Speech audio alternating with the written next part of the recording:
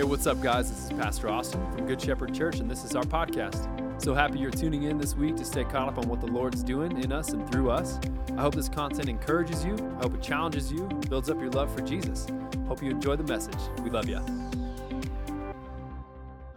We are going to land the plane officially on the Colossians series this morning. So I'm going to read our portion of scripture here in just a moment. But before we do that, I just want to give you guys an update on what's going on with Faith in Action. If you've been around for a little while, you know that Faith in Action is our yearly tradition where come the week before Thompson School District goes back to school, we get in and we have a day where we actually shut down our Sunday service. So we don't have any church on Sunday morning here in the building, but we actually take our church out into the community to serve in some different places. And primarily what we've tried to do is we've tried to really be involved over at Mary Blair Elementary School and Comball Middle School.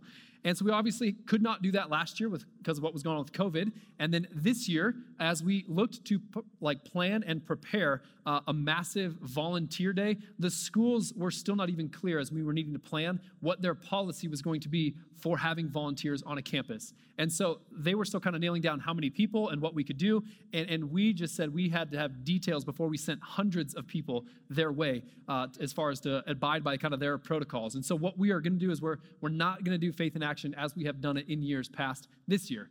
And so I just want to let you know that's a this year statement. We hope to be involved back doing that again starting next year. But what we're not going to do is we're not going to shut down a service in August and go out and serve.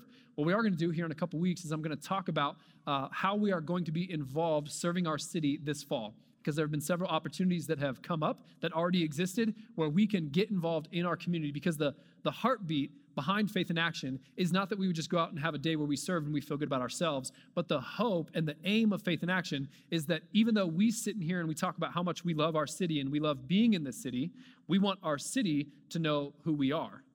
And so it's kind of always been this phrase that Kent's used, like if your church closed its doors next weekend, would anyone in the community actually know? And that's what's compelled us to go out and to serve, to make sure people know the name of Good Shepherd by the way that we represent our church and serve our community. And so we're still going to have opportunities to do that, and we'll be talking more about that in a couple weeks. But I just wanted to give you guys an update because this is usually when we start talking about Faith in Action. Cool? Super cool? Anyone? I thought somebody would maybe have a super cool in there. It just kind of felt like the moment, you know? Thank you, Teresa. All right. I had to buy that one. That doesn't count. Go ahead, if you would you stand with me? We're going to read Colossians chapter 4. We're going to start in verse 7. And we were going to have maybe a student read and share a little bit about desperation. We'll hopefully do that in a coming week. But for this week, I'm just going to read. There's a lot of names in this one. Some of them are very hard to pronounce. I might pronounce them wrong. So I figured I'd just let that be on me rather than a scripture reader this morning. Cool? Super cool. All right, here we go. Tychicus will tell you all about my activities. He is a beloved brother and faithful minister and fellow servant in the Lord. I have sent him to you for this very purpose, that you may know how we are and that he may encourage your hearts. And with him, Onesimus, our faithful and beloved brother, who is one of you. They will tell you of everything that has taken place here. Aristarchus, my fellow prisoner, greets you, and Mark, the cousin of Barnabas, concerning whom you have received instructions. If he comes to you, welcome him. And Jesus. What? Jesus? Nope, psych. A different guy. Jesus, who is called Justus. These are the only men of the circumcision among my fellow workers for the kingdom of God, and they have been a comfort to me. Epaphras, who is one of you, a servant of Christ Jesus, greets you, always struggling on your behalf in his prayers, that you may stand mature and fully assured in all the will of God. For I bear him witness that he has worked hard for you and for those in Laodicea and in Hierapolis. Luke, the beloved physician, greets you, as does Demas. Give my greetings to the brothers at Laodicea and to Nympha and the church in her house. And when this letter has been read among you, have it also read in the church of the Laodiceans, and see that you also read the letter from Laodicea. And say to Archippus, see that you fulfill the ministry that you have received in the Lord. I, Paul, write this greeting with my own hand. Remember my chains, and grace be with you. You guys can have a seat. So the tempting part, I think, in the message today, in the passage that we're in today, is that it feels very much like a standard Paul outro to one of his letters. Like if you go read almost any of his letters, he kind of ends with this sort of like final instructions or greet these people. It's kind of like if I was writing a letter, I'd say, hey, tell my wife I love her, give my kids a hug and a kiss for me. You know what I mean? It'd be these kind of just basic instructions. And the temptation is to kind of think, oh, okay, we've blitzed through all the important stuff in Colossians, and now we're just kind of here for the final send-off greeting. And if we take that mental approach, what we're going to miss today is that Paul has a lot in these passages that he reveals to us about how he approaches relationship. Paul is a deeply relational person.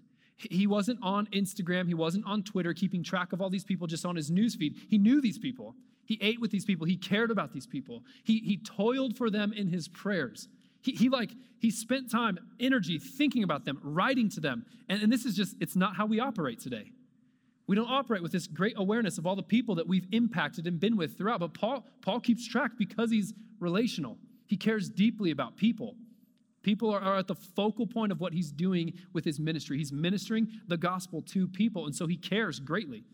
And so with what we can glean from this today is not just a simple like, well, here's some of Paul's just kind of last instructions. Like, don't you just kind of love the last one that he says here in verse 17? He says, oh, and hey, say to that dude Archippus, Austin version, right? He says, see that you fulfill the ministry that you have received in the Lord. Like he just kind of calls this one guy out in the church and gives him some instruction. But even in that, I think we have stuff that we can glean how Paul values Christian relationship. Because here's the deal. Like the world looks a certain way relationally right now. There's a lot of just relationships that are had because they're very transactional. Well, what does this person give me? How do they make me feel? What can I give to them? How can I contribute to them?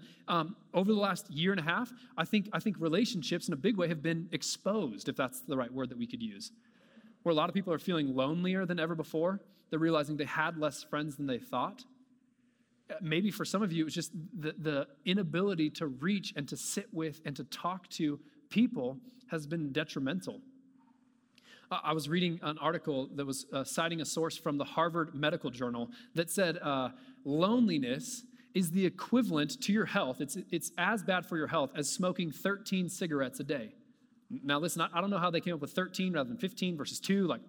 That's just my undergrad talking. I don't know the difference between all that, but it's like they said if you smoke 13 cigarettes a day or you're lonely, same situation for your health. It's detrimental to your happiness. Loneliness is detrimental to your mental health and function, and loneliness is detrimental to your physical health as well. It is as risky for heart disease as is smoking. And so loneliness is real, and I think we've felt it this year. And so I want to just ask the question this morning, can we kind of inventory our friendships, our closest relationships?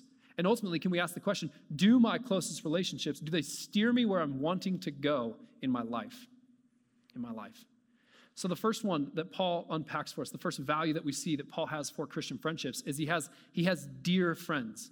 He says in verse 7, he says, Tychicus will tell you all about my activities. He is a beloved brother, and he's a faithful minister and fellow servant in the Lord. So he's got this buddy. Like he's got this guy that he's rolling with. Tychicus, in my mind, he's just this guy who's like, his answer's like, we can do that. Hey, Paul, listen, we can get that done. Nobody else is going to this city, Paul. We can do it. We can go. We can serve together. He's a faithful servant of a beloved brother. He's just with him. He's in it with him. Do you have people in your life who are with you, who are going to go with you, who are going to be with you, who are going to just go on the journey together? He also references, I think, some of these other people he would qualify as dear friends in Colossians 4:14. Going down the list a little bit, he says, Luke, the beloved physician, greets you. Here's what's interesting about Luke. Luke writes 2 books in the New Testament. He writes Luke and he writes the Acts of the Apostles, right? So Paul gets all the credit for writing most of the New Testament because he wrote 13 books. But Luke, words-wise, writes almost as much as he does. He contributes a lot. And Luke is listed just as a physician. Paul's the apostle. Luke is listed as a physician. Here's why I'm bringing this up. Because Luke is not a professional pastor. He's a doctor. And Paul was probably really glad to have him around, right? He'd go to some city and he got beat up and thrown in jail. And guess who was always there? Luke. He's like, man, come on, let me stitch you up again. He was a healer for him. He actually brought vitality and physical health back into Paul's life after he'd been beat up and thrown in jail, put in chains. Do you have somebody in your life who's just willing to say, hey, man, you've been beat up a little bit. Come in here. Can I just encourage you? Can I just use my words to pick you back up? Can I just be with you for a little bit and help you heal? Luke was with him, and Luke, listen, Luke he's not a professional pastor. He's not paid for ministry, and yet he's building the kingdom of God as a physician, as you are as a teacher, as you are as a mechanic, as you are as a plumber. Do you get the point?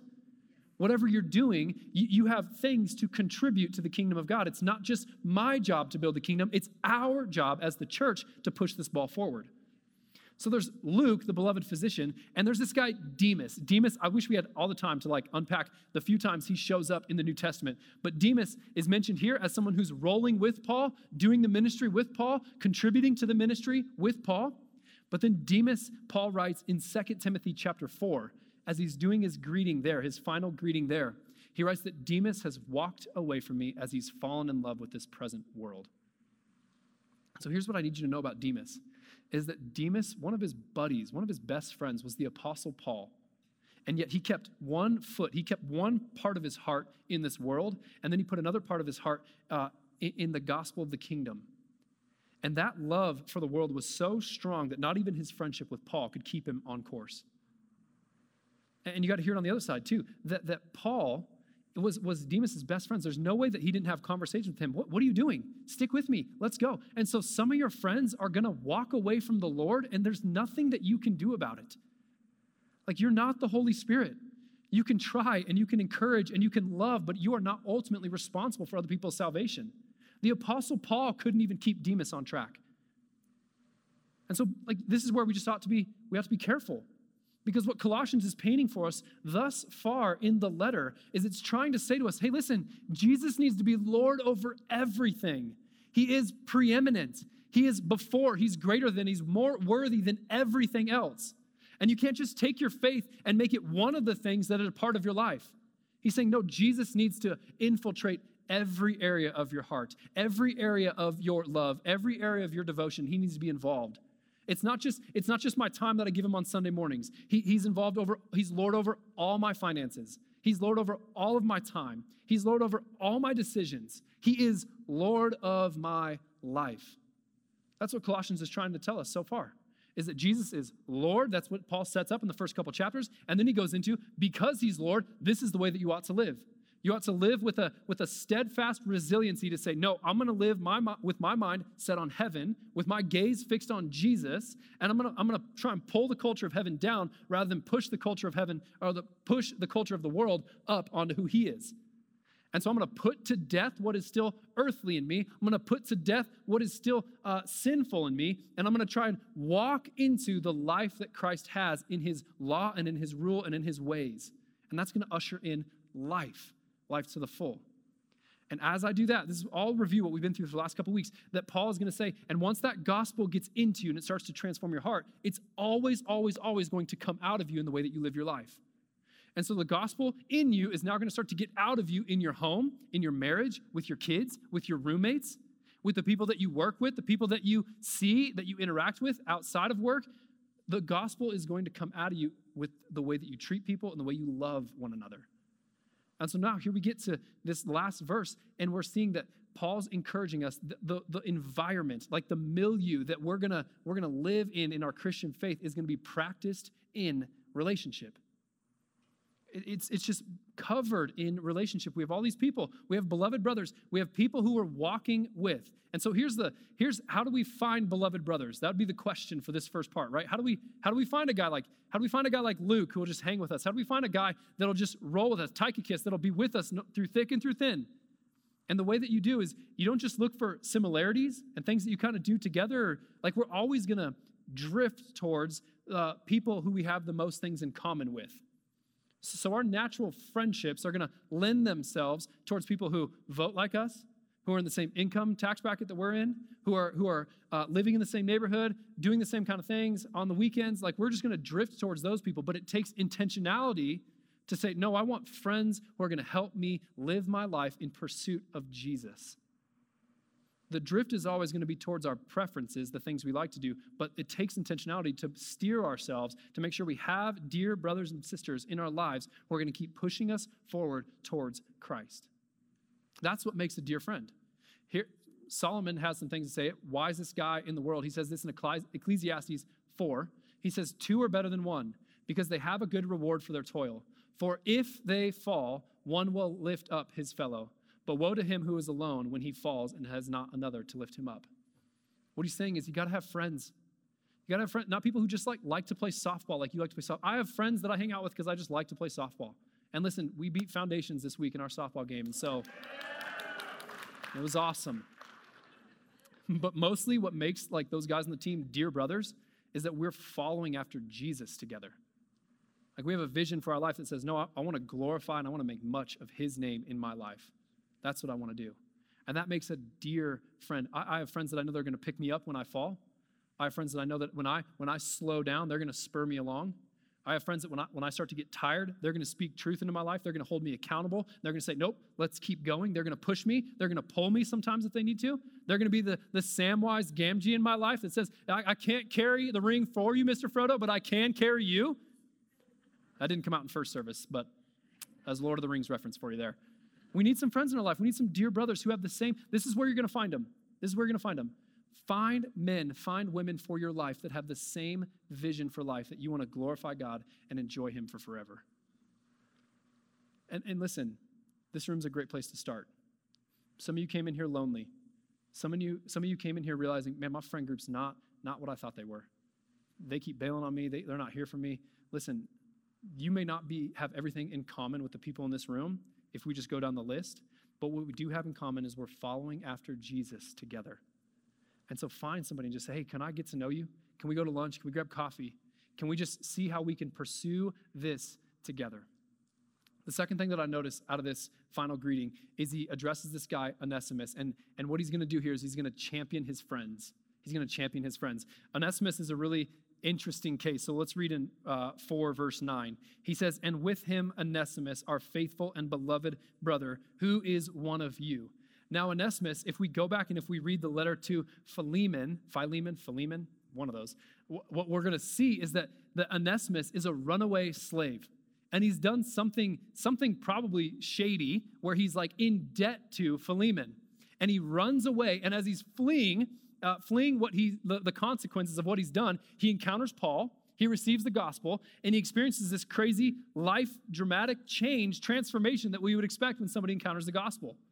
And so then Paul writes this letter back to Philemon on behalf of Onesimus. He says this in Philemon 1:10, I appeal to you for my child Onesimus, whose father I became in my imprisonment. Formerly he was useless to you, but now he is indeed useful to you and to me. I am sending him back to you, sending my very heart. I would have been glad to keep him with me, in order that he might serve me on your behalf during my imprisonment for the gospel. But I preferred to do nothing without your consent, in order that your goodness might not be by compulsion, but of your own accord. He's saying, hey, you're going to forgive him and you're going to receive him as a brother. And Paul's saying, I have the authority to tell you what to do, but rather I'm going to appeal to you and try and invite you to just make the right decision on your own. And he says, for this perhaps is why he was parted from you for a while, that you might have him back forever, no longer as a bondservant, but more than a bondservant, as a beloved brother, especially to me, but how much more to you, both in flesh and in the Lord. Paul takes this guy who has this shady past, and he speaks to him as beloved brother. This is what you have to have some friends in your life. You have to be the kind of friend in somebody's life that says, I'm not going to hold you to the past mistakes that you made, but I'm going to choose to see you according to the faith that you're living out right now. I'm not going to hold these past. The world is really good at canceling people out, at holding past mistakes that they have done and saying, okay, if you fall back into this, like we're going to get rid of you. But what the gospel says is it says, no, I'm going to see you as Jesus sees you now, and I'm going to champion my friends. Paul only refers to Onesimus as beloved brother. That should tell us something. Because from a status perspective, from a mistakes perspective, from a historical perspective, this dude was way worse than that. Way worse than that. And Paul says, no, he's a beloved brother. You need somebody in your life who's going to champion you as a friend and say, hey, listen, that may have been what you did, but that's not who you are. That was a mistake that you made then. That does not define you now. Jesus defines you now. We are following after him. You need someone who's going to pick you up when you start to doubt, when you start to question. All of us are going to have moments where we start to kind of question what it is, if we're qualified to be doing the things that God's called us to do based on some mistakes we've made in our past. That's just what happens. We start to doubt. People, like, listen, you talk to enough people and you hear these tendencies where people make big mistakes and their first reaction is to pull away from the church. But you need somebody in your life who's going to just champion you and say, hey, I know you made that mistake, but that doesn't define who you are. Come back in here. Get back in with the household of God. Get back in with this community of believers. We're following after Jesus together. Nobody in this room is perfect. Nobody. Every single person's made mistakes. But when we have good friends that champion us and they say, hey, listen, why are you doing that? You're acting below who you're called to be. Like, come on, listen, do you know who you are? Do you know who God's made you to be? Let's start acting like that. They're going to champion you. They're going to get behind you. The next thing that I see Paul writing to is he has friends that he celebrates with and suffers with. So he writes this in verse 10. Aristarchus, my fellow prisoner, greets you, and Mark, the cousin of Barnabas, concerning whom you have received instructions. If he comes to you, welcome him. And Jesus, who is also called Justus. So let's just, like, how much of a bummer would it be to be that guy? Jesus. Like, he rolls with Paul places, and Paul's preaching the gospel about all the great things that Jesus has done. And they're like, what's this guy's name? It's like, Jesus. They're like, you're Jesus? And he's like, no, listen, sorry to, like, I just feel like he's like kind of probably continually just letting people down. Oh my gosh, you're Jesus? No, he's Justus. Just call him Justus. Like, it's kind of a bummer. Like, it's kind of like that moment in Space Jam 2. If you haven't seen Space Jam 2, I would skip it, honestly. It was very poor. Anyways, there's a moment there. This is a spoiler, but if you're not going to watch it, it's not that big of a deal. So LeBron's just a terrible actor. Like, let's just say that.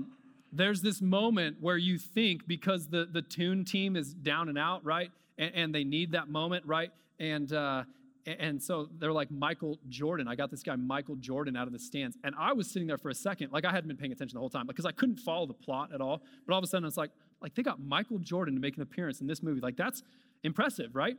And then in from the like dark cave walks Michael B. Jordan, the actor.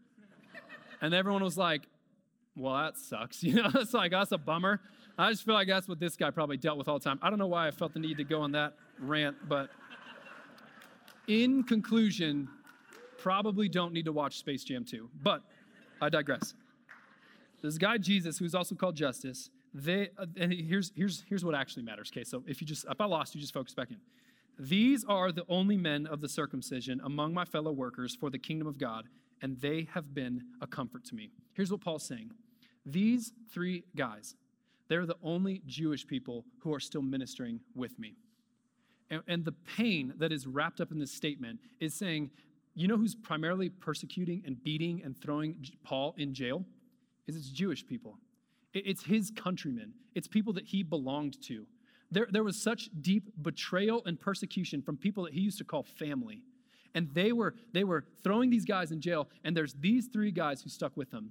And these three guys, Aristarchus and Mark and Justus, Jesus, whatever, like they were the only three who kept rolling with Paul.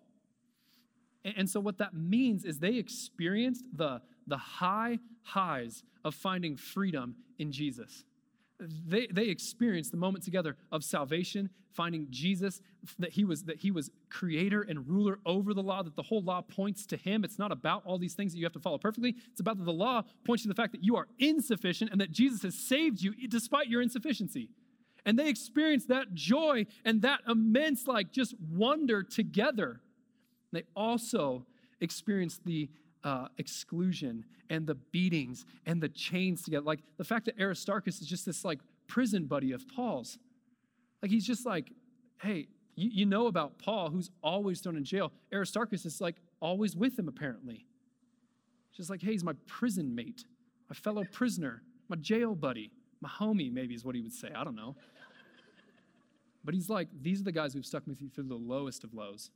And so the question here is like, do you have seasonal friends? Do you have fair weather friends? Do you have relationships in your life where they always seem to be there when things are going good, but they always seem to bail when things are going difficultly? They're difficult. Like in harvest and in drought, do you still have the same friends? I'll tell you this, the people who have been with you through the most embarrassing moments of your life, people who have been with you through the like toughest times of your life, the people who have stuck with you, those are your dear friends that are willing to celebrate with you and suffer with you. Those are the people that you want to stick with. And listen, as we go through this, the easy way to hear this message is for you to continually say, well, yeah, those friends were never that for me. And I think you got to hear this message with both ears because to some extent, you will look like the people that you hang out with. You just will. You will gravitate towards and you will act like, and your life will look like the people that you spend the most time with. And so part of this message is a check your circle kind of message. Are you hanging out with people that you shouldn't be hanging out with?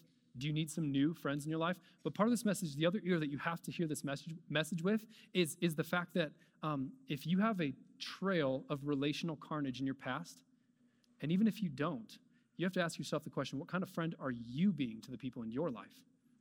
So don't just hear this message on behalf of another. Hear this for you too. Are you the kind of friend that'll champion your other friends? Are you the kind of friend who is a dear brother? Are you the kind of friend who will stick with somebody come hell or high water? Will that be you?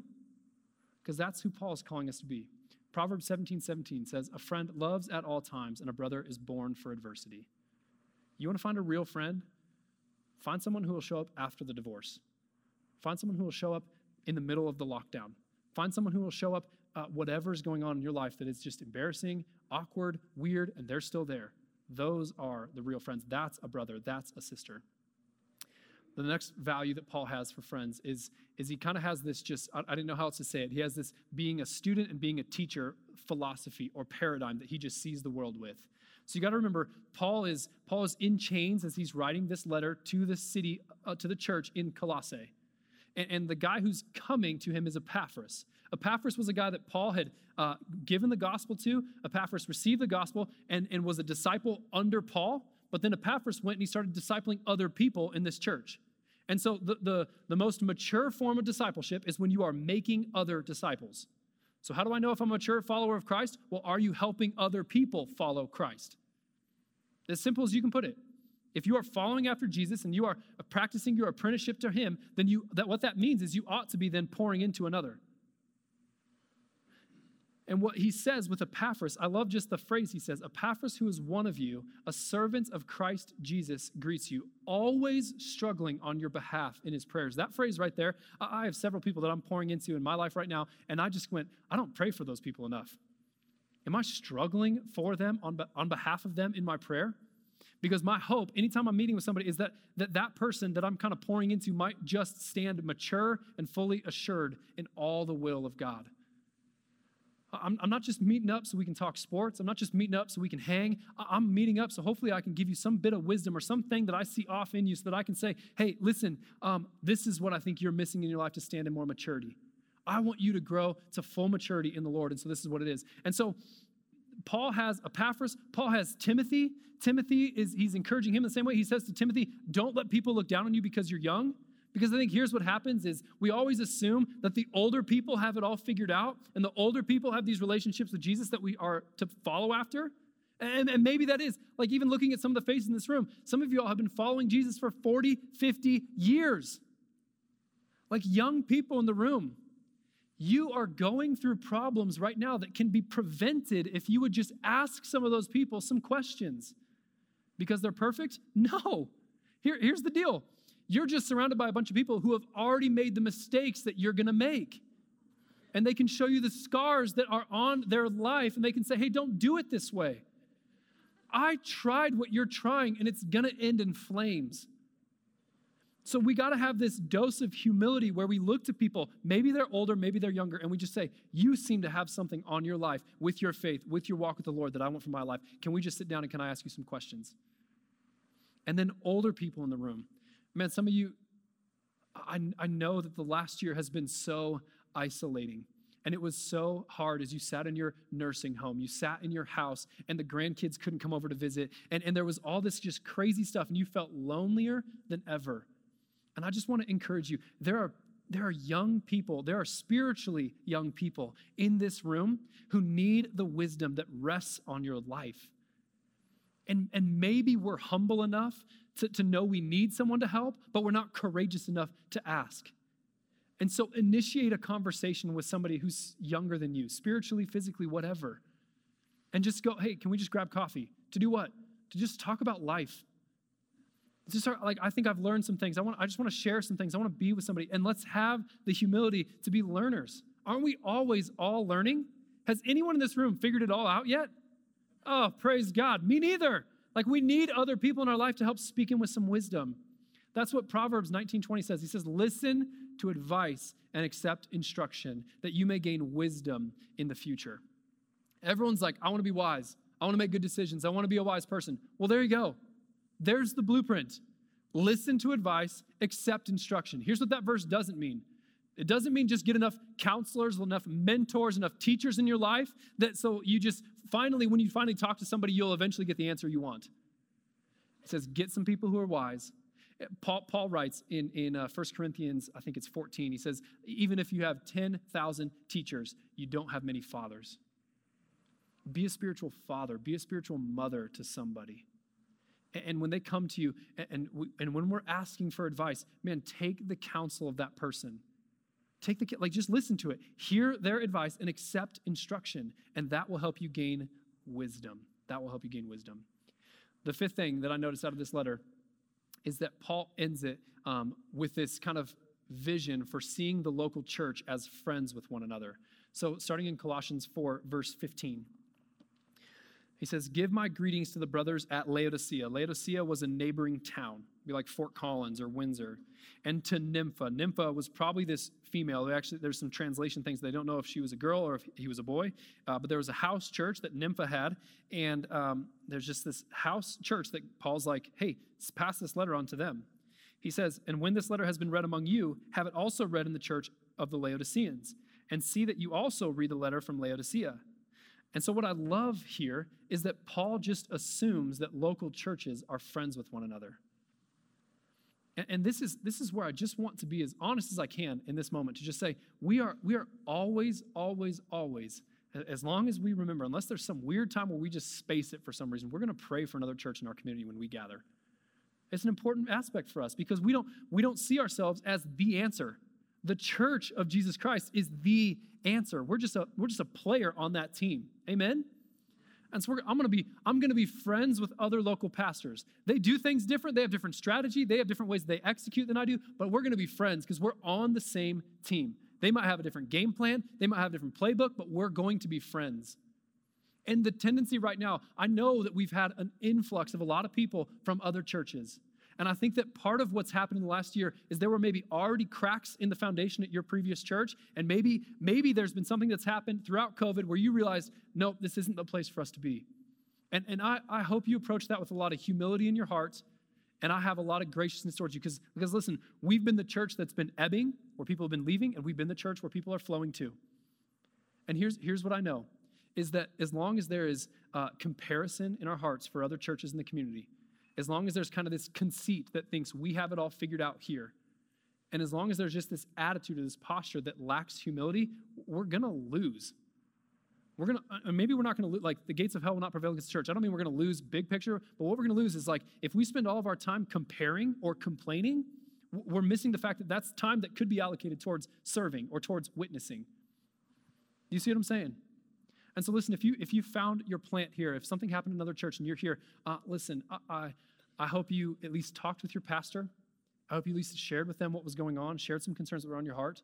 And if you're going to make your land here, if you're going to make your plant here, then my request is this: plant here. If you're going to be here, then be here. Be relationally embedded here. There are people in your row that you maybe don't know. Take someone out to coffee. Get to know some friends. Like the local church should be on the same team. We care for and we love for you. And if you're just waiting to kind of put your feet down until you find a local church, here, I lovingly will tell you this. Charles Spurgeon said this, so I can say it as well. If you just wait until you find a local church and then you start going to that church that's perfect, well, then as soon as you join it, it's not perfect anymore. You tracking with that? That goes for me too. If this church was perfect, then I came in here, guess what? It's no longer perfect because there are no perfect people. And so I don't know if we're going to make you mad in 3 seconds, in 6 months, or in 3 years, but like this, we're not perfect. We're not perfect. But man, we are going to lift up and care for and pray for and be on team local church. Amen? Amen. The last point, and there's no slide for it because I just kind of realized it was the last point this morning in prayer. is this last little line here in 4:17. He says, Archippus, see to it that you fulfill the ministry that you have received in the Lord. And when you read this, it's kind of like, man, that would almost be like the equivalent of being like, Katie Dykman, listen, hey, do what the Lord's called you to do. You know what I mean? Like, because you got to keep in mind, this is a letter that was sent by Paul. Epaphras brings it. He gathers the church. They read it all. And all of a sudden, like a Tanner Miller is getting a shout out in the sermon. And so Tanner Miller's like, well, gosh, like what me? Like, why not everybody else? Here's the point. Here's why I think that's in there. Because each of us are that person. Each of you have been given, if you are following after Jesus, if you have surrendered your life to him, each of you have been given a ministry that you are called to fulfill. And here's what good friends are going to do. Good friends are going to continually steer you and orient you towards that ministry, towards Jesus, towards the goal, towards the prize.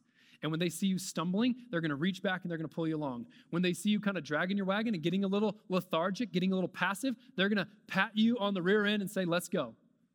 Sorry, I said rear end. All right, that was a little weird. I didn't really know what to say there. But anyways, good friends are going to stop with you when you need to just stop and catch your breath. Good friends are going to celebrate with you. They're going to run with you when it's time to run. They're going to go with you when it's time to go. Like the way that we're going to push forward in our faith, that we're going to pursue after Jesus and put to death what's still earthly in me and put on the life that's found in him is going to be shoulder to shoulder with good friends, good relationships. And so my invitation for everyone today is just to find some. Like get in these rows, meet with some people, go to the next Connect lunch, do something, get in a group with somebody, take someone to lunch, do whatever it takes to get connected to somebody because we need good friends. Good friends are in short supply in the world we're living in, but you're sitting in a room that I'm sure, like y'all are a little weird sometimes. Y'all got your own stuff that makes you a little awkward probably. I'm just saying, like, no offense, me too. I've got some of that stuff from my heart too. But like, we're following after Jesus.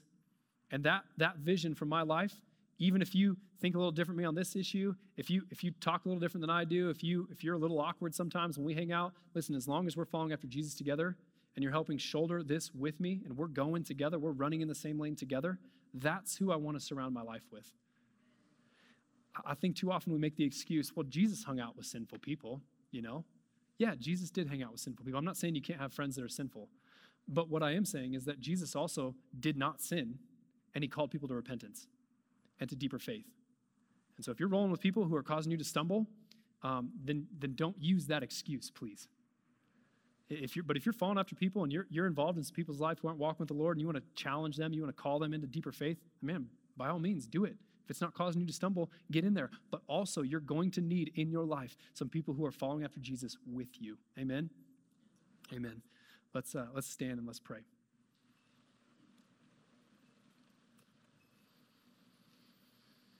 I want to just give a space, I think, for maybe some of you to respond. Maybe some of you, you're coming and you're not, the ultimate friendship that you need to lock down is friendship with Jesus. And maybe like what you need to do is you just need to get your yes on the table with him. And then once you set your mind, set your heart, set your desire towards him, now all of a sudden you can have a bunch of family and friends and dear friends in this room.